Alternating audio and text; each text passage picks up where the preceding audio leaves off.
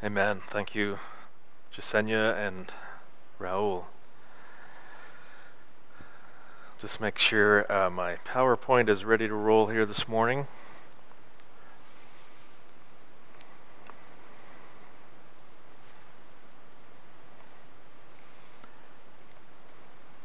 There we go. Well, so good to be with you again. We're going to continue reading in Ezekiel chapter 37. And our passage actually comes right after the one that was just read for us, but these two sections are certainly connected. Ezekiel chapter 37, and I'm going to be looking starting in verse 15. And these are the three things that we want to cover this morning. First of all, we're going to see that God gives Ezekiel a prophecy. And then after the prophecy is given, number two, we're going to see the promises that God brings to his people Israel through this prophecy. And then finally, we want to consider our participation. So let me just read here starting in verse 15. The word of the Lord came to me, Son of man, take a stick of wood, write on it, belonging to Judah and the Israelites associated with him.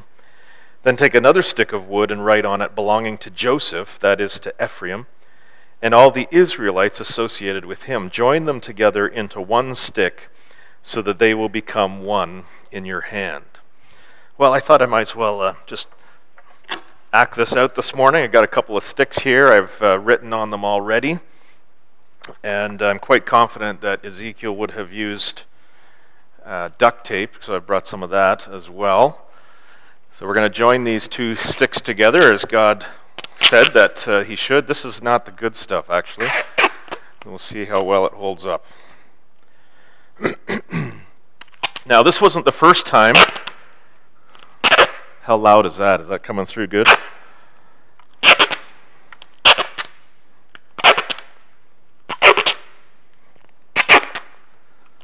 I hope that's not hurting your ears.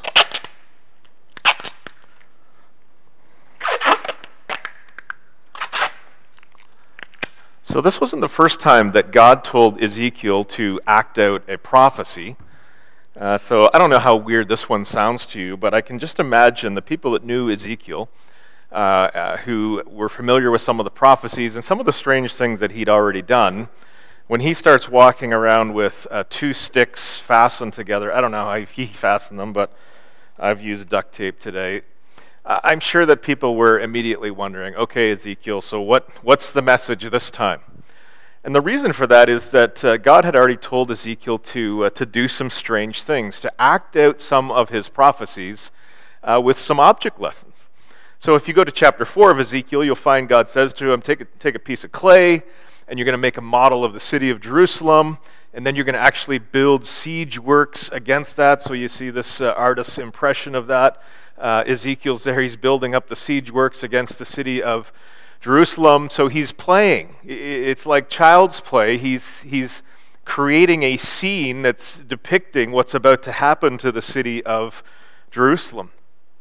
And then he was to cook bread, and as a sign of what was going to happen to the city of Jerusalem and the difficulty that they would have in finding food during this time of siege. So God told Ezekiel to make bread. Now, I've heard of this thing called Ezekiel bread. So I think actually if you go to chapter 4, God gives Ezekiel these ingredients. And then he was to cook it over dung. So I hear Ezekiel bread is bad enough. If you had to cook it over dung, it would be even worse. But this is what God told Ezekiel to do. And as people saw him doing these strange things, they would say, well, what does this mean? And then Ezekiel was to lay down for a number of days and lay down beside this model of the city of Jerusalem. And again, as a sign of what God was going to do to the city of Jerusalem and the coming captivity and the coming of the Babylonians against the city of Jerusalem. And then in chapter 5, we have this strange one.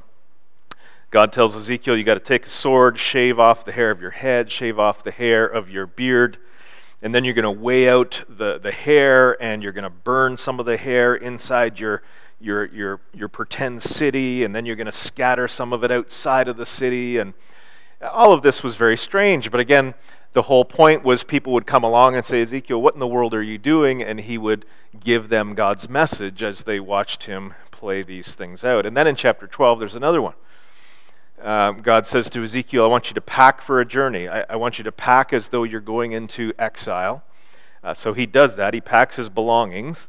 And then God tells him, I want you to dig through the wall. So here's the guy who's under siege, or he's captured in the city, and he digs through the city wall with his belongings in a simple bag, with his face covered. And again, people would say, Ezekiel, what are you doing? And he would give them God's message of the judgment that was about to fall on his people. So all of those things were pretty negative, actually, when you think about it.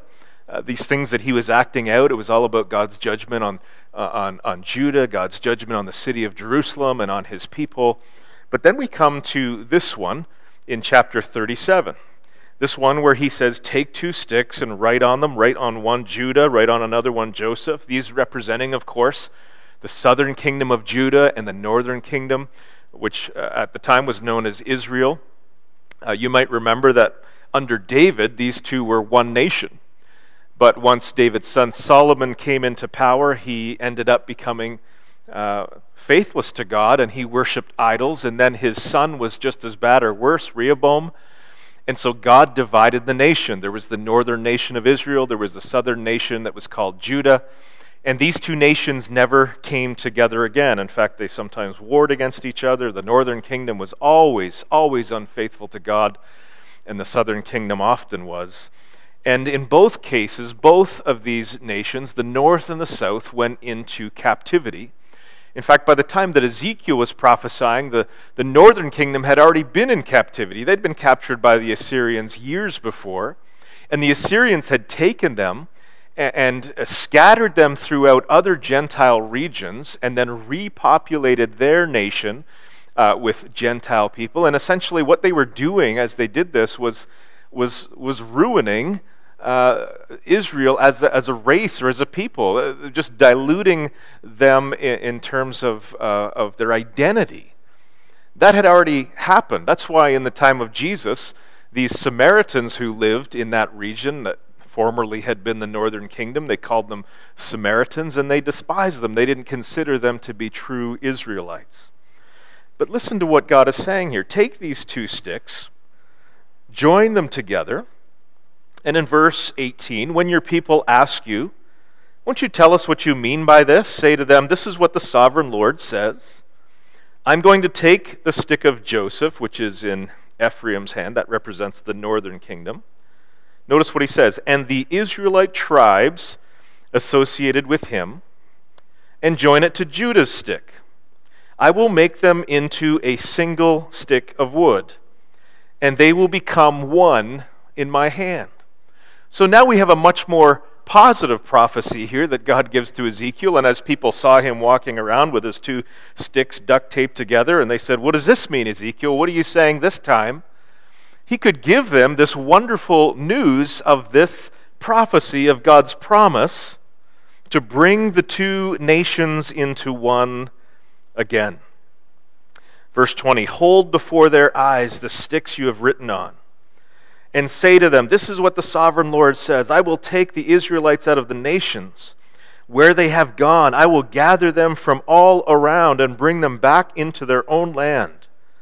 I will make them one nation in the land, on the mountains of Israel. There will be one king over all of them, and they will never again be 2 nations or be divided into 2 kingdoms. They will no longer defile themselves with their idols or vile images or with any of their offenses, for I will save them from all their sinful backsliding. And I will cleanse them. They will be my people, and I will be their God. My servant David will be king over them, and they will all have one shepherd. They will follow my laws and be careful to keep my decrees. They will live in the land I gave to my servant Jacob, the land where your ancestors lived. They and their children and their children's children will live there forever. And David, my servant, will be their prince forever. I will make a covenant of peace with them. It will be an everlasting covenant. I will establish them and increase their numbers. and I will put my sanctuary among them forever. My dwelling place will be with them. I will be their God, and they will be my people. Then the nations will know that I, the Lord, make Israel holy when my sanctuary is among them forever. Now this is why this is part of our end time series that we're calling Living Hope. Because some of the promises that are associated with Ezekiel's prophecy of these two sticks are still future. They certainly hadn't been fulfilled in the time of Ezekiel, and I would certainly argue they haven't been fulfilled up to this time. But there's prophecies here that are so beautiful and so significant, primarily as we read about David sitting on the throne of Israel, ruling over this one reunited nation. And if you know the Word of God, you know that this is a reference to Jesus Christ. You might remember when he was walking, I think it was near the city of Jericho, when Jesus was here on the earth, and there was a blind man, or two blind men, depending on the gospel that you're reading the story in, and they hear about Jesus walking by, and they'd heard stories about Jesus, and they begin to cry out to him for healing of their blindness, and in their crying out, they call him Son of David.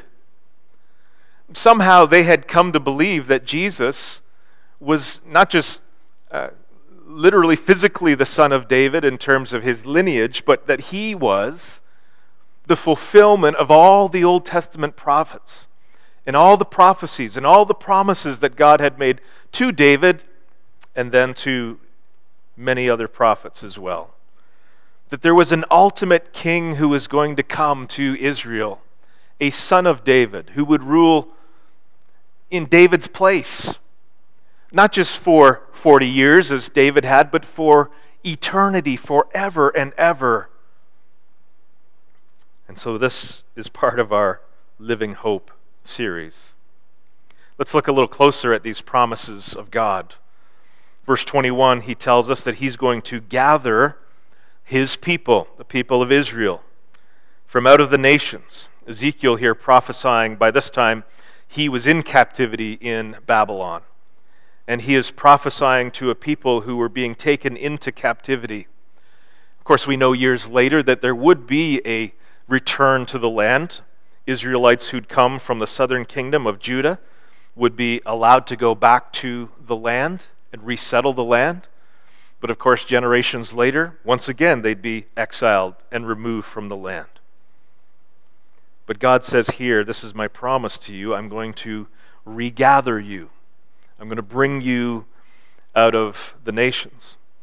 And then the second promise, I'm going to bring you to your own land. And as we think of the promises that God had made to Israel and the covenant that God had made with Israel in the Old Testament, the land was such an important part of that, this promised land, the nation, the land of the people of Israel. So he says it in verse 21. I will take the Israelites out of the nations where they've gone. I will gather them from all around and bring them back into their own land. I will make them one nation in the land, on the mountains of Israel. And then in verse 25, they will live in the land I gave to my servant Jacob. So there's this regathering of God's people back into the land of Israel. And then he explains how he's going to make these two nations one nation. We've seen that in verse 22. There will be one king over all of them, and they will never again be two nations or be divided into two kingdoms. So there's this reunification that takes place, God bringing his exiled people into one nation again. And then we read about this great king in verse 22. One king over all of them. In verse 24, my servant David will be king over them. In verse 25, they will live in the land I gave to my servant, the land where your ancestors lived. They and their children's children will live there, and David, my servant, will be their prince forever. This, of course, isn't a reference to David being somehow resurrected. This is a reference to his son, to Christ. That's why the New Testament makes such a big deal about how Jesus comes from the lineage of David, so that he himself would be the fulfillment of all of these Old Testament prophecies. And then notice these wonderful words about how the morality of Israel will once and for all be changed. They will no longer worship idols. They will no longer rebel against their God. Verse 23 says they will no longer defile themselves with idols and vile images or with any offenses. And notice what it says, I will save them. You'll notice, if you think about the words that we're reading here, this actually sounds like what we know as believers here in the New Testament. How is it that God transforms a life? It's because he saves us. Ironically, or not ironically, through the same King, the one that we know as our Savior, the one that we've just remembered in communion. He is the one who saves us. He saves us from all of our offenses. He saves us from all of our sinful backsliding. And through the blood of Jesus, we find that we are cleansed from them all. And these are the promises that God now is making to his own people. Notice verse 26, I will make a covenant of peace with them. It will be an everlasting covenant. This is the rescue of God. He's going to save his people. He's going to transform his people. He's going to bring them into a covenant which will be unbreakable. And he will make them capable of keeping their side of the covenant. They've never been able to do it before. So here's the salvation of God for his people, transforming, redeeming. And then these wonderful words about being the people of God. They will be, notice the end of verse 23, they will be my people, and I will be their God.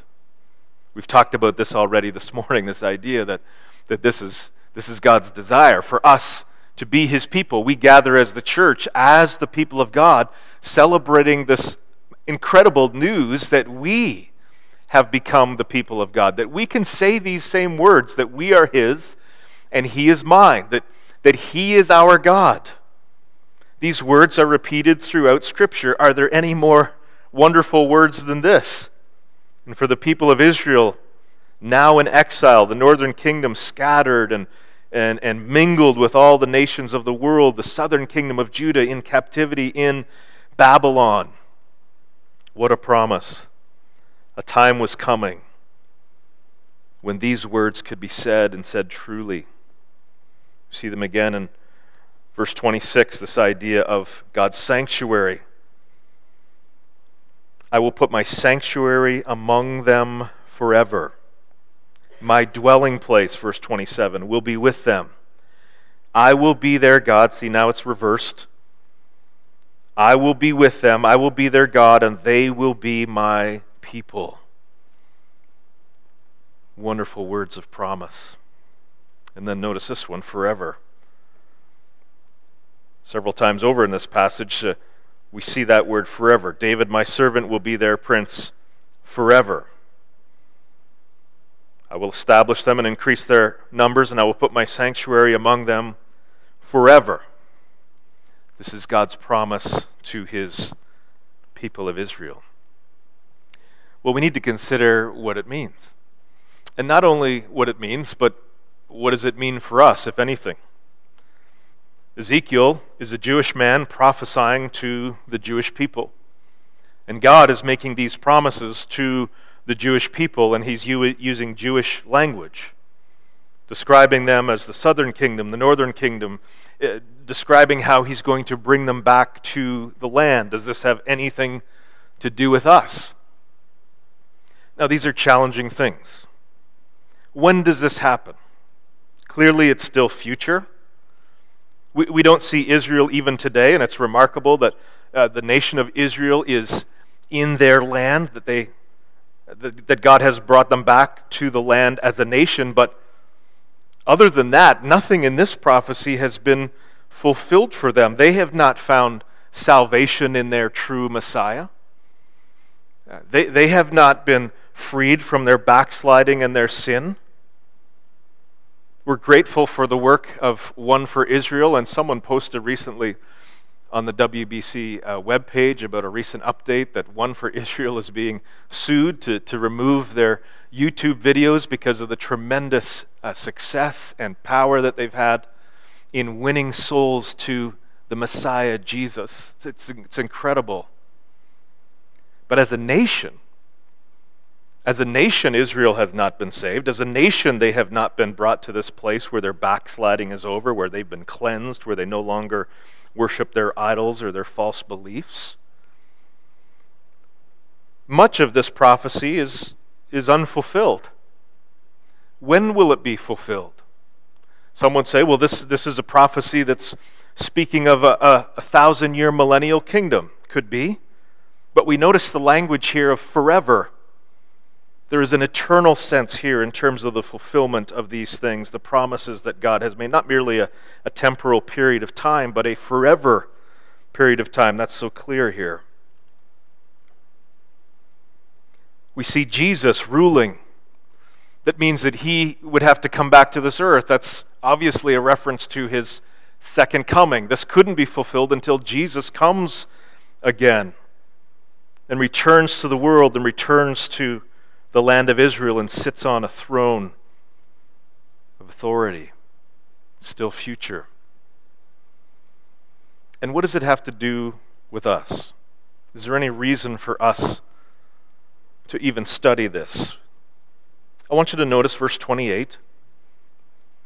This is a simple reference to the nations. It says in verse 28, the nations will know that I, the Lord, make Israel holy when my sanctuary is among them forever. A simple reference to the nations, that the nations would recognize through God's dealing with his people that God is the true God, that God is faithful, that God keeps his promises, and that God has a people. But I want you to notice another verse. 10 chapters later, Ezekiel 47. And if you read these intermediary chapters, you'll find that God is describing, Ezekiel's describing a sanctuary, a temple. He's describing a priesthood. He's describing sacrifices, which I don't know how to fit all of that in. As I've said before, there's so much mystery in the midst of the certainty. But this verse, as he's describing the allotment of the land of Israel to the tribes of Israel, to the people of Israel. It's reminiscent to the time of Joshua when they'd conquered large portions of the promised land and the land was being divided up and given to the various tribes. And Ezekiel's describing the very same thing here for this future time. And notice what he says. You are to allot it as an inheritance for yourselves and for the foreigners residing among you and who have children, you are to consider them as native-born Israelites. Now, this may not seem significant to you, but it's reminiscent of other parts of the Old Testament that remind us that Israel, at its essence, the purpose that God had for his people of Israel, always had this intent of being a light to the nations. Now you can say, well, that doesn't seem very clear in the Old Testament. I'll give you a few examples. The Abrahamic covenant, Genesis chapter 12, verse 3. All peoples on earth will be blessed through you, through the nation of Israel, coming from Abraham's offspring. There would be a blessing to the whole world through them. I love Psalm 67, verses 1 and 2. A hymn of the nation of Israel. May God be gracious to us and bless us and make his face shine on us so that your ways may be known on earth, your salvation among all nations. That's remarkable to me. I get the sense that even the apostles of Christ in the early days of the church struggled tremendously to lift their gaze beyond themselves and beyond Israel and to see God's intent, his heart for salvation to come through Israel, through Christ, not just to the people of Israel, but to all the nations. You remember that before God could even convince Peter to go to the home of Cornelius, a Gentile man, that he literally had to give Peter a supernatural vision of a sheet coming down from heaven with these various animals. And finally, Peter was convinced, recognizing this is a supernatural word from God. He goes to the home of Cornelius, and to his amazement, this Gentile and his family are saved as they hear about Jesus.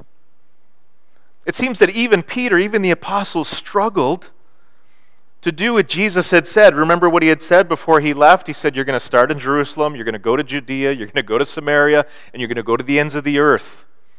It's almost like it took Paul, the salvation of Saul, who became Paul, and his deep passion to take the gospel throughout the world. It's almost like God used him to open the eyes of the very apostles of Jesus to show them his heart for the nations. This is seen in other parts of the Old Testament. I love stories like Joshua chapter 2, where this prostitute named Rahab, who lived in the city of Jericho, who shelters the spies of Israel, and because of her faith, her allegiance to the God of Israel and to them as a people, she's rescued when the walls of Jericho fall. She and her family are brought not just into the nation of Israel, not just absorbed as foreigners who become part of the nation, but ultimately Rahab is found in the lineage of Jesus. Don't you find that amazing? We find these lists of names, the lineages in Matthew and Luke, and we find this boring. Why are all these? I don't get the point of all these names. Why do we need to know who was who and who had who? But there we find the name Rahab. Not just brought into the nation of Israel, brought into the very line of Christ. Same thing with Ruth. Ruth, who was from Moab. Moab, a place where God says, no Moabites should ever be part of my people, and yet, in his grace, Ruth is redeemed by Boaz. And she not only becomes part of the nation of Israel, she becomes part of the lineage of Jesus. Don't you see? The reason for that, God is showing his heart that even his son, who would take on this human form, that human form would come from a line of people, mostly Jewish people, but he would include the nations even in the lineage of Christ. Isaiah prophesied, I think we're prophesying here of Christ, the servant of God. It is too small a thing for you to be my servant to restore the tribes of Jacob and bring back those of Israel I have kept. I will also make you a light for the Gentiles, that my salvation may reach to the ends of the earth. Israel, as the people of God, was not meant to be an exclusive people who just got to receive all the blessings of God and hoard them to themselves. The point of Israel was God reveals himself to a nation, God blesses that nation, and as that blessing and as that knowledge and as his word permeates through that nation out into the other nations, that those other nations will come and long to worship and long to obey the God of Israel. They were meant to be a missionary nation. And of course, Israel failed over and over. Until Jesus came, the servant that Isaiah is referring to here, who came to be the Messiah of Israel, but ultimately to be the light of the Gentiles. And so we come to the New Testament, and we find some astounding things are said about Israel and the followers of Christ. Notice the words of Paul here in Galatians 6, neither circumcision, meaning to be Israelite, to be Jewish, nor uncircumcision, meaning to be Gentile, neither means anything, he says. What counts is the new creation. Peace and mercy to all who follow this rule, to the Israel of God. Do you see what he's saying? The true Israel of God is made up of, some genuine national Jews who've come to faith in Christ, who've received this new creation in Christ, as well as Gentiles who, like Ruth and Rahab and others, get amalgamated into this people of God, this Israel, through faith in Christ, through the gospel. This is the Israel of God. This is a longer passage, but I want to see it. I hope you can perhaps see it. It's from Ephesians 2:11-19.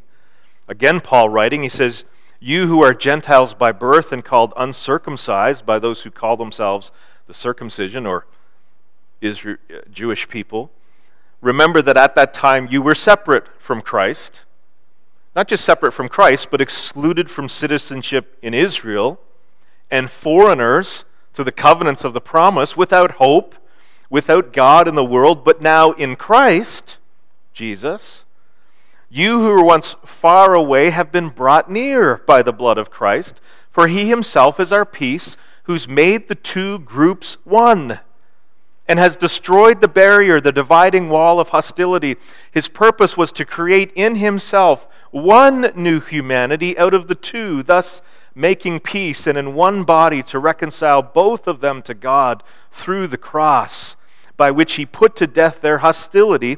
He came and preached peace to you who are far away, and peace to those who were near. For through him we both have access to the Father by one Spirit. Consequently, you are no longer foreigners and strangers, but fellow citizens with God's people, and also members of his household. See, there's two great dangers that we have before us when we study passages like this. One is that we say, as some do, in fact, many godly theologians believe, that God's promises to Israel are simply fulfilled in the church. That in terms of national Israel, Israel as a people, there really is no future. The church is the replacement, the fulfillment of whatever God promised to Israel. And I would argue that's wrong based on what we're seeing here. That's not true.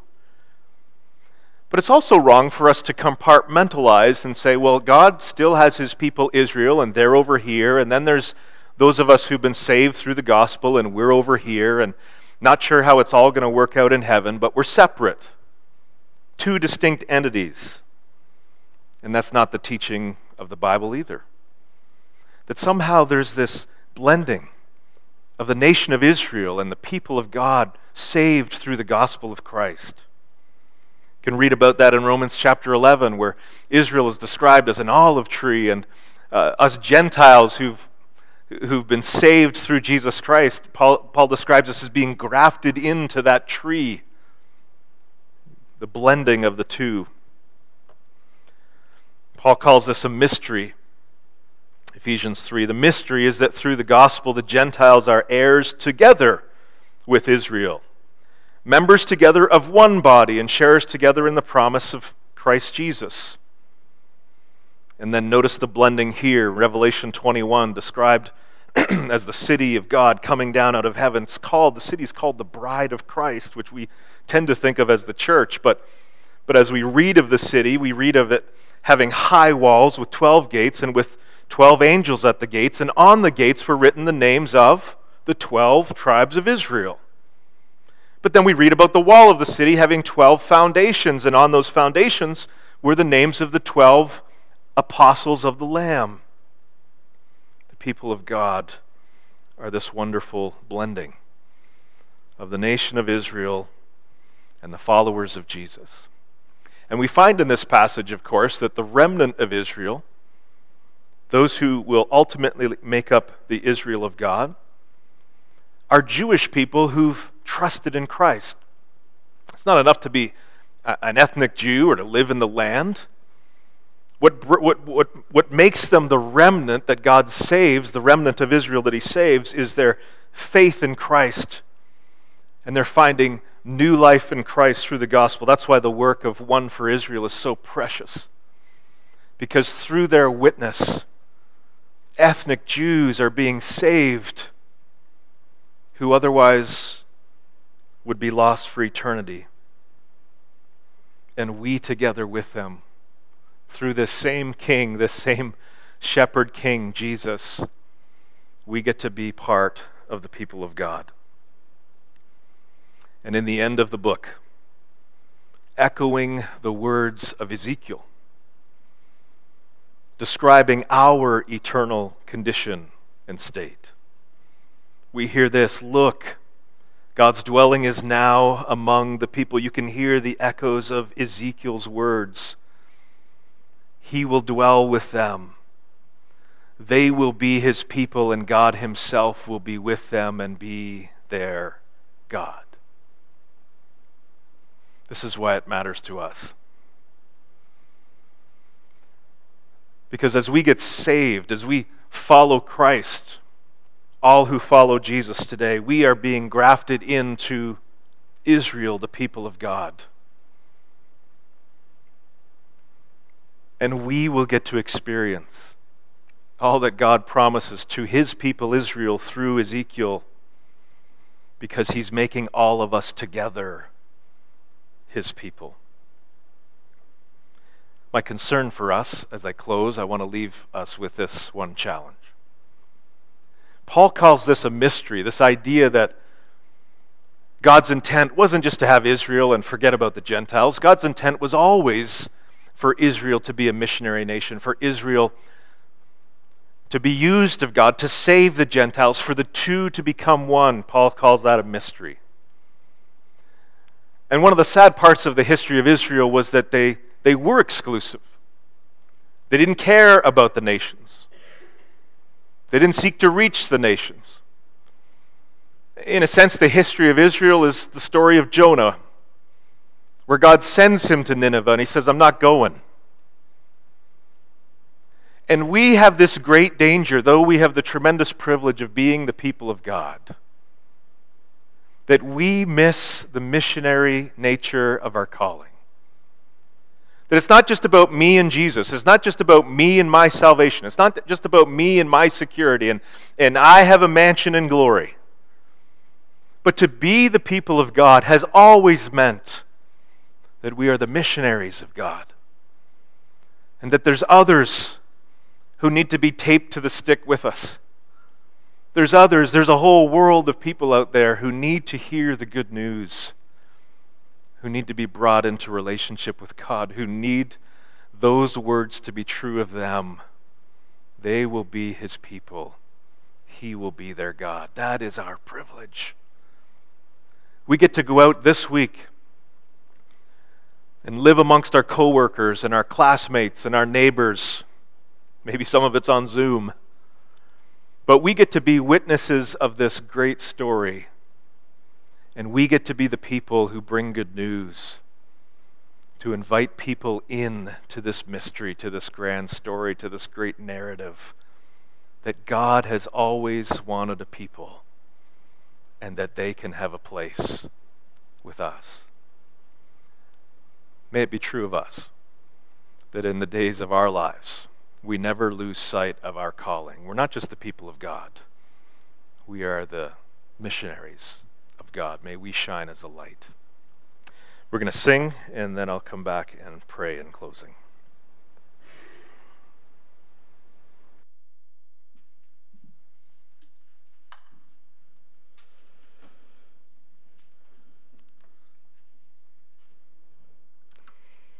When we sing these next two songs, I pray that this week for myself and for all of us that the name of Jesus would be on the tip of our tongues this week as we go into the world. Whatever we are doing, we all are doing different things, but I pray that even these songs would just be going through your mind this week, and then that would bring Jesus first and foremost, and that we would, as Gary said, be missionaries and just want to share him, and that what a beautiful name Jesus is. You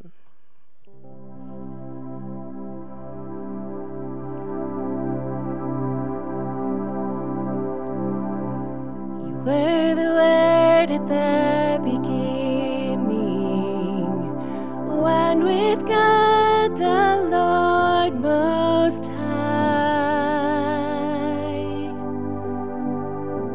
Your hidden glory in creation,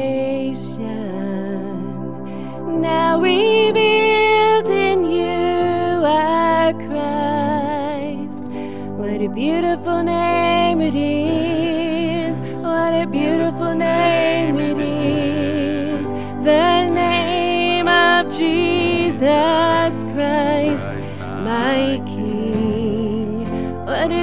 beautiful name it is. Nothing compares to this. What a beautiful name it is. The name of Jesus.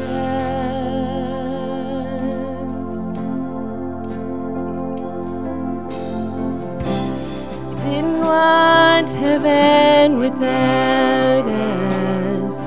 So Jesus, you brought heaven down. My sin was great, your love was greater. What could separate us now? What a wonderful name it is. What a wonderful name it is.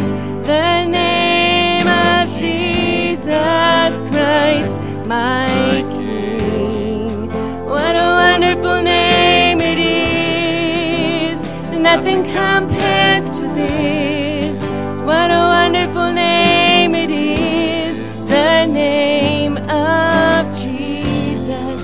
What a wonderful name it is. The name of Jesus.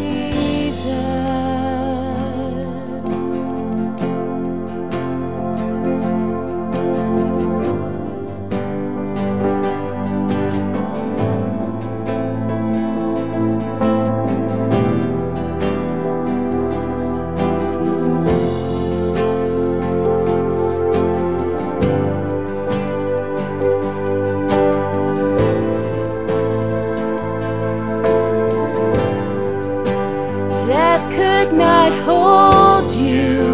The veil tore before you.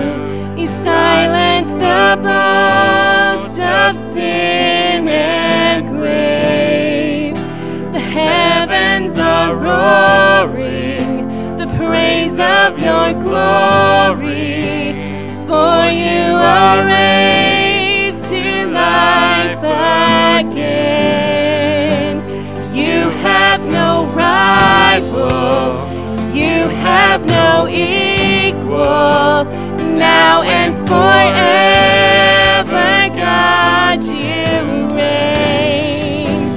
Yours is the kingdom, yours is the glory, and yours is the name above all names. What a powerful name it is. Oh, what a powerful name it is. The name of Jesus Christ, my King. Oh, what a powerful name it is. Oh, nothing can stand against. What a powerful name it is. The name of Jesus. What a powerful name it is. The name of Jesus. What a powerful name it is. The name of Jesus.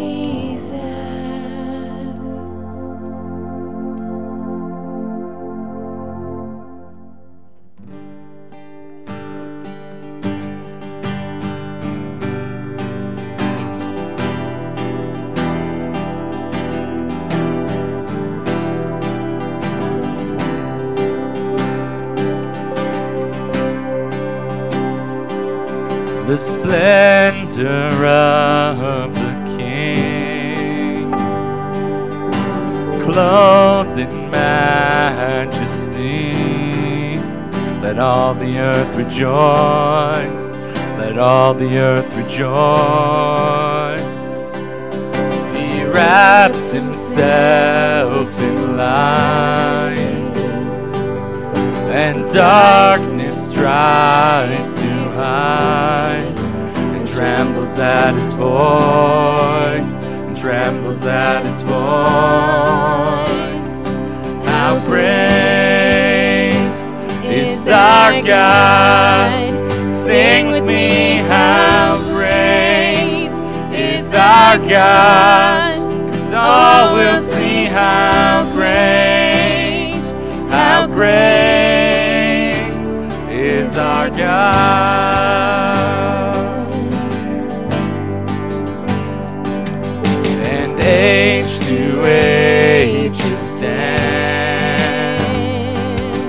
and time is in His hands, beginning and the end, beginning and the end. The Godhead three in one, Father, Spirit, Son, the Lion and the Lamb, the Lion and the Lamb. How great is our God! Sing with me, how great is our God! And all will see how great is our God.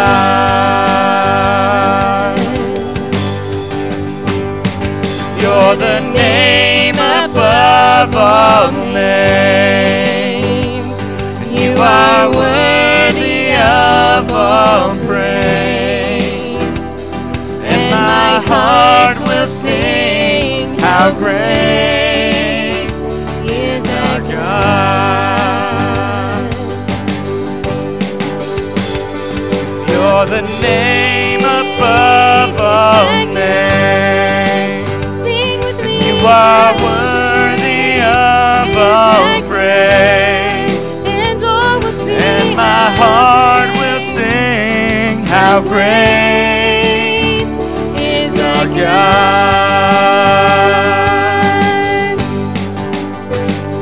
How great is our God. Sing with me, how great is our God. And all will see how great is our God.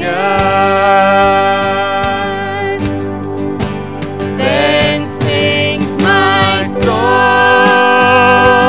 my Savior God, to thee. How great thou art, how great thou art. Then sings my soul, my Savior God, to thee.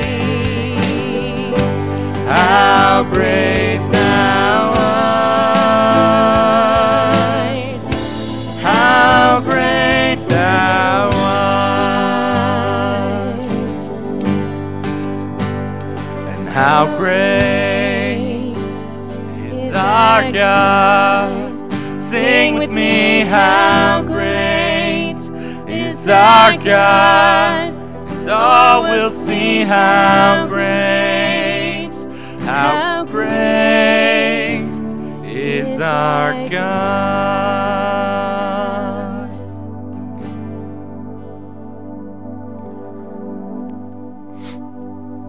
I will be their people. I will be their God. They will be my people. I wonder if that's true of you today. I wonder if you can say that through the blood of Christ, through the salvation that is offered through Christ, that you are one of God's people, that He is your God. I just trust that if you're not sure if that's true, that you'll make sure that it is. You'll talk to someone if need be. You'll simply repent of sin and reach out to Christ by faith and ask that He would save you. And if you are saved, if you are one of God's people, I pray that our hearts would be missionary hearts, that we would want to see others come to know God as well, so that they could say, yes, we are the people of God. He is my God. May it be true of us. God, we thank you for the things we've read today in your word. Give us understanding, Lord, of things that are tricky, hard to understand. But Lord, we just want to honor your word. We want to honor your good news. And Lord, we just thank you so much that through Christ we have salvation offered to us. Thank you for a day that's coming when He will rule this world as King. And for all eternity, He will be the good shepherd of His people.